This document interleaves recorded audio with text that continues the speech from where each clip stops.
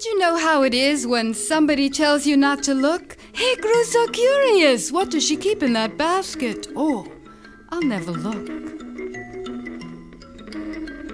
But after a while, he began to think, she's my wife. Isn't it my basket too? What harm would it be if I just looked a little?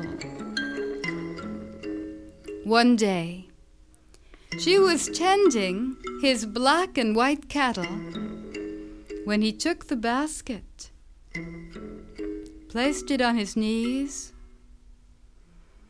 He opened it, and he looked. It's empty! Why did she make such a fuss? There's nothing in it. So he closed it. He put the basket back by the door. A few minutes later, she came home.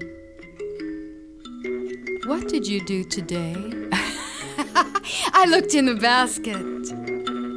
What did you see? I saw nothing. Oh, she said, you saw nothing.